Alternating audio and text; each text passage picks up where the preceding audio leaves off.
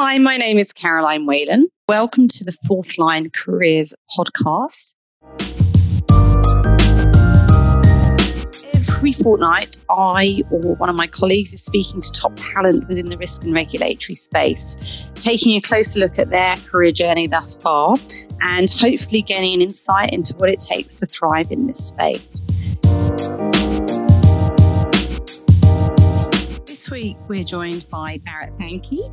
He is a seasoned CRO with significant experience in managing risk and compliance functions, developing and implementing risk management and governance frameworks that meet various regulatory requirements. He's operated in a variety of different companies across financial services with a more recent specialism within building societies.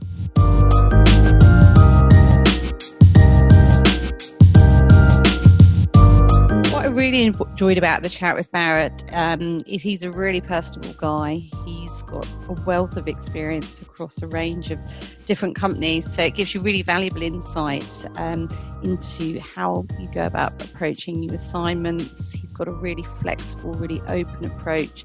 He's always willing to learn and develop himself, which is kind of why you can see why he's made a good success of going in as an interim CRO to lots of different companies.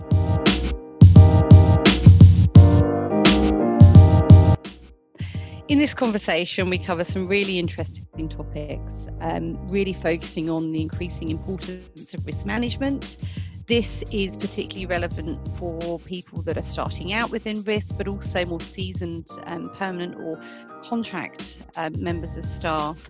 Obviously, the changing climate is bringing up new challenges every day, and that's some of the topics that we discussed today.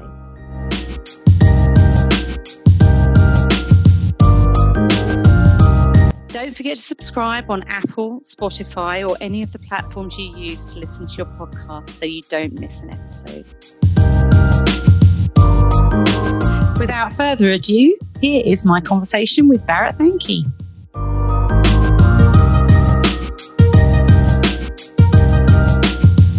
Right, Bharat, first question for you. How did you get into the world of risk? That is a very interesting question, because when I started off, that was when I was in IB National, as it was then, which is Santander now. Having qualified as a chartered accountant with KPMG and Anderson's, my focus had been very much on controls, auditing, governance, and then I saw Basel I coming into play in risk management. And I thought, actually, what I was really doing was actually looking at the controls, looking at how the numbers are being developed, looking at the governance side of things. And that gave me a really good view of how the business was operating across different departments.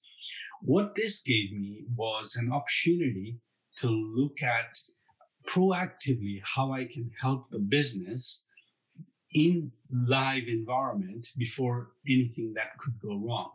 Mm-hmm. So it's actually helping them evaluating, developing controls, managing risks, helping the directors in terms of addressing any issues that could come up. So that was a very exciting time. So I wanted to be proactively engaged with the business, and risk management gave me that opportunity. Yeah, no, that makes sense. We've seen, I guess over the years, I've seen a number of people that have come through, particularly like the ACA route, where they've gone into internal audit and, as you say, wanted to be a bit more proactive as opposed to, looking forward as opposed to looking backwards and being able to support the business strategically. So that totally makes sense. Thinking about the market right now, what do you think the biggest challenges are in the market? Yeah, I think economy is the biggest challenge to the market right now. And the economy is hit from several angles. Two of the biggest issues right now affecting the economy, and that's no secret, is COVID-19. Yeah. And that's having major implications on the economy. And I think the elephant in the room also is the Brexit negotiations that are going on right now. Mm-hmm. And, where we're going to be leaving end of December, and what have you negotiated in terms of our exit. So that's going to be very interesting. And that could have major implications on the economy and how we do business with Europe. Yeah, it's tricky as well, isn't it? Because all heads are kind of focused to COVID right now, and dealing with the day-to-day challenges. And it's almost like Brexit's not been forgotten about, but it's just kind of in the background when really it should be in the foreground, because it's just such a major change and is going to have such a major impact, I guess, on the way that we do business. So yeah, I agree. I think you're absolutely right. I mean, obviously, we know the current climate is challenging. There are a lot of candidates out there. And I guess one question that I'm keen to put to you is, really, how do you think that people should be looking to promote themselves in this climate? And how have you actually gone about, how do you distinguish yourself and create your own kind of personal brand within the market? Yeah, I think being a consultant, I've been a consultant for over 10 years now. Mm-hmm. And I always see myself as not as a contractor or as an intern filling gap. I really see myself as I must develop a brand where I'm doing over and above whatever the immediate requirements are. Mm-hmm. And how can I do that? And the way I have done it is to say I got to be more flexible. I got to be more adaptable, and always have an attitude to say that I can. If there are new challenges coming into play, then don't back off. Have confidence in your ability to deliver on that challenge. Mm-hmm. Because at the end of the day, I think in terms of promoting yourself is to say that is what the client is looking for. My advice in promoting oneself would be to say, don't be rigid, be flexible and adaptable, and always have an attitude to learn something new. Every time you go to a client, always have an objective to say, whilst I'm going to give a lot of my experience and knowledge to the client, I'm also going to make sure I'm taking something away from them in terms of knowledge and experience. Because every client, it doesn't matter how big it is, how big they are, they are very unique, unique in terms of the processes, in terms of the culture, in terms of the people, their attitudes. And you can always pick that something up from there where you've actually developed yourself. Yeah. Absolutely. Absolutely. Yeah. I agree. I mean, I think, I've been focused on recruitment now for almost 20 years. And I think those, certainly on the contracting side, those contractors that have gone over and above in terms of delivery and flexibility and willingness to help are those that are also going to be asked back by the client or asked to have their contracts extended. And I think there's always been a difference between, someone that sees himself as a contractor or an interim and someone that sees themselves as, an integral part of the business, regardless of how they're being paid. So I agree. I think you're absolutely right. Absolutely. Yeah. So I guess in a nutshell, it's kind of expanding your knowledge so that you can be flexible to each client and I guess give them options really. And then once you've gone through the options and decided on the course of action, it's then being able to facilitate the change with them. And that can obviously be tricky, as you say, because people are often a bit risk adverse or change adverse and, may have done something but the same way for many, many years. So absolutely. Okay. So what would you say now, what would your advice be to anyone starting out in this business? When somebody is starting new, there are 3-4 things that they got to make sure they develop. One is their base level knowledge, something they can give to the client. So they got to have a good grinding in the in the risk management or whatever you do, risk management, governance, controls. So once they have a good basic ground knowledge of what they're going to be addressing, that's very important. And then what I said earlier was the adaptability and flexibility to say that I'm willing to take on this additional work if I need to, rather than sticking to rigidly to the contract. Because every time I go, they want to have that little bit extra. So, you look at risk management, and it's actually, Bharat, can you please look at our governance committees as well? Because, how they're operating and how we can improve it. And you can't really say no. You say, look, okay, sure, I'll come and dip in and do that. Some added value for them, I'm guessing. Yeah. So definitely my advice would be for to always do that. And the other thing also is to keep developing yourself. There's always something you can learn. So have absolutely. that sort of attitude. Absolutely. Always being open to new areas and new ideas, I guess. So obviously, look, it is challenging at the moment. What do you think the kind of challenges of the ever-changing nature of the industry are right now? I think that's a very interesting question, because I think there are quite a few challenges coming through. What I feel is that if you break that down, you can actually look at it from strategic challenges that are coming through, operational challenges that are coming through, regulatory challenges, and board and governance challenges, because we're operating in a new normal now. And therefore, there are loads of strategic issues that are coming through right now. You're challenging the business model.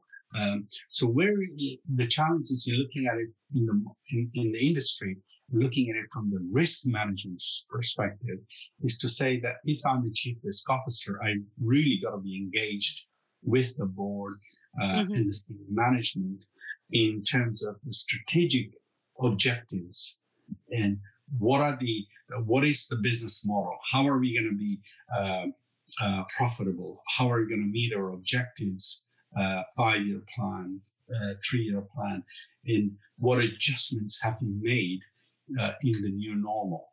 And where do we see the market going through in the next few years? Now, credit risk, for example, is a big issue right now, to say that right now, what I'm seeing is that the arrear levels and everything's just looking good for most businesses. You don't see the numbers coming through. But then you're also saying that actually, is that because of furlough scheme that's come in place where people are secure? And that furlough scheme is going to end in this month, in October. And what is going to be the impact after there? Are we going to see massive redundancies coming into play? And is that going to be affecting the economy, the unemployment levels, the real levels, the possession, the confidence in the market? Then you look at the Brexit on top of that. So what is going to be the credit risk position? So you start looking at those challenges and you're saying that, is our risk appetite robust enough? Are we happy with what's coming through? What is ICAP telling us in terms of stress testing? Can we withstand some of these stresses that may come through? So I think risk management in terms of challenges, we've got to be aware of these issues, and we got to make sure that our key risk indicators, our risk appetite, our key performance indicators, those are robust, and they will tell us in advance if there is even slight movement, if the needle's moving in any direction, can we pick it up early? And therefore we can start acting on it straight away. So that's the strategic angle I think we've got to be aware of. And I think from operational perspective, I think that is very, very interesting, because I remember looking at, working with some of these businesses in the past in technology, was saying, that, we don't have the technology to let people work from home. We're not really sure. Hope they have now. They have now. So you're thinking, they actually, where there's a will, there's a way. And I am quite impressed with quite a lot of organizations that are actually have the capability or the aptitude to actually invest in their technology to make sure they can their staff can work from home. And that in itself then brings in new risks, and therefore the risk management in terms of the challenges to the industry, the risk management team has to be really, really on the ball to make sure, are we picking up any new risks that are coming up in these new circumstances and new processes?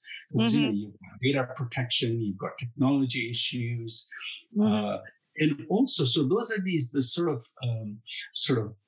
of solid things you can actually measure to say, what are the key performance indicators? What are the key risk indicators? Can we pick something up when it's not happening, or something wrong is happening? And how do we address that? What are the exceptions? What are the delegated authorities? How do we escalate that in accordance with the gravity of the exception? And then I think you also got to look at the softer side of it as well, the people side, because a lot of people are working on their own. Yeah. Yeah. And the mental well-being, the health and safety issues.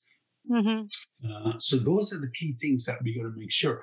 And then the whole the firm culture has moved on, because when you've got everybody working in the office, you can develop your own culture, and you've got the office, the firm culture, the vision, the values. Now you've got people spread out in their homes and working from home. Yeah. How do you develop that culture? How do you maintain that culture? And that is a challenge for a lot of companies, and is to see how risk management can actually step in and help out in saying that, look, these are some of the ways we can actually make sure we develop, maintain, enhance. Yeah, I agree with you. I think there are so many challenges right now, and whether that is, actually in relation to the credit risk, or whether that's the more tangible operational risk issues. It's the market has changed, the way of working has changed, and everyone, regardless of whether it's financial services or any industry, has got to adapt and make sure that they've got the measures in place to support working from home, to support their staff. I've worked from home for many years and always had the option to go into the office, so I'm quite used to it. But for a lot of people, sitting on your own in a flat, staring at four walls, and it's completely different, isn't it? It does take a while to get your head around it. So I think absolutely, really, really valid points. So coronavirus, obviously the pandemic, it's affected everyone's work over the last 6 months. How has it affected your work, and how do you think, I guess, going forward, the pandemic will affect your industry and the overall kind of risk market? I think more needs to be seen in terms of how that's going to go forward. But I think what I've seen up to now is, and that balancing out with the IR35 as well, where now, so when you take that combination, is to say, how do we, as consultants, develop our business model so we are managing clients' expectations? We've got to move away from the time-based, where you complete your timesheet every week, and the client authorizes it. And so that way of working, I think, definitely will change. You have to have specific contract to say, these are the items I'm going to deliver. And if you deliver anything extra, that's over and above, that's fine. And you can still continue to do that. But you need to have, if you're working effectively, then, you'll do something quicker. But then, that gives free time to the client to say, look, I've finished my work, and if you need anything else developing, let me know. I'm more than happy to help you out on that. So that's that's that. And what I've also noticed is that, as I said earlier about the COVID-19 and the focus of the business on the operational issues in terms of providing services, maintaining the high level of service to the customers. The focus on the risk management has been how can you help us in specialist areas. Mm-hmm. So where I have noticed is that they are coming to me and saying, "Oh, can you do us our ICAP, or can you help us with ICAP or ILAP or recovery plan or risk mitigation programs? And how can you help us implement those recommendations into our processes or controls?" So that is where I've noticed a major shift. What I noticed before was I was going in there, looking at their frameworks, developing their frameworks, looking at implementing their frameworks, looking at how the board operates, the governance committees operate, can they make any improvements to that? But now it is more relating to the specialist work. And that's actually paid benefit to me because when I was earlier on, when I had no experience on ILAP or ICAP or recovery plan, because I was flexible and adaptable to learn new things, I picked up those specialist areas in terms of my knowledge base. So now when they come to me, I don't have to worry about it, and I can say, I can help you out. And have you anything else that you would like to add, around the topics that we've discussed today, Bharat? Well, I think we've pretty well covered quite a bit. In conclusion, really, I would like to say that risk management is in a very good place. There are some very exciting times coming up in terms of how we as second line can adapt our processes, our controls, our mindset in developing and helping the business in its strategic objectives, in its challenges that are coming out, monitoring the trends, monitoring the credit risk portfolio, monitoring the behavior of the portfolio, getting engaged into the regulatory submissions like ICAP, ILAP, recovery plans, proactively engaging with ALCO in providing challenge and oversight. So I think there are some very, very good, exciting times coming up ahead as well. And then, building on top of that, you're talking about some excellent technology developments coming up in the market where you've got new entrants coming in. So the challenger banks with less overheads, better technology, better funding. You've got artificial intelligence coming up as a key area where a lot of companies can improve their processes. So these are cost savings that are coming up, and then you've got, especially within the building society as well, you've got the demographic changes where you've got the majority of customers are elder customers, and how do you attract the new generation that are more tech savvy? They don't need a passbook. They're happy to do online banking. So how do we adapt ourselves? I think risk management has got a really, really good sort of role to play in making sure that the senior management, the exco, the board are focusing on these new challenges coming up. And how do we make sure that we as smaller banks or building societies and medium-sized banks and building societies, how do we make sure that we've got the technology that can be developed to meet these challenges? Because that is coming up. There is no two ways about it. I mean, my own experience when I went to Italy in 2018, I've got, I opened up an account with another bank so that, I could buy things in Italy in euros from, on the phone. And all I had to do was just swipe it and just use that. And it was just absolutely superb. Now, And I was thinking, well, if I had one of the bigger banks, and I have an account with one of the bigger banks, but would I have been able to do that? Mm-hmm. Mm-hmm. The answer was no. No. Yeah. And the rates as well, the FX rates, the foreign exchange rates were superb. Mm-hmm. The rates they were giving me were much better than what the rates I was getting on the market on the high street. So I'm saying, and I didn't have to go to the high street. Yeah. Yeah, absolutely. No, I think you're right. I think you're right. I think it is exciting times for risk management. I think it's got it has a massive role to play in terms of the industry going forward. And, hopefully, Bharat, that will translate into, lots of opportunities for people looking to get into risk as a career right now, or people like yourself that have been working in risk management for many years and, have some really good expertise to bring to the table. So thank you. Thank you very much for taking the time to speak to us today. And I'm sure that anyone listening to this will find it very, very useful.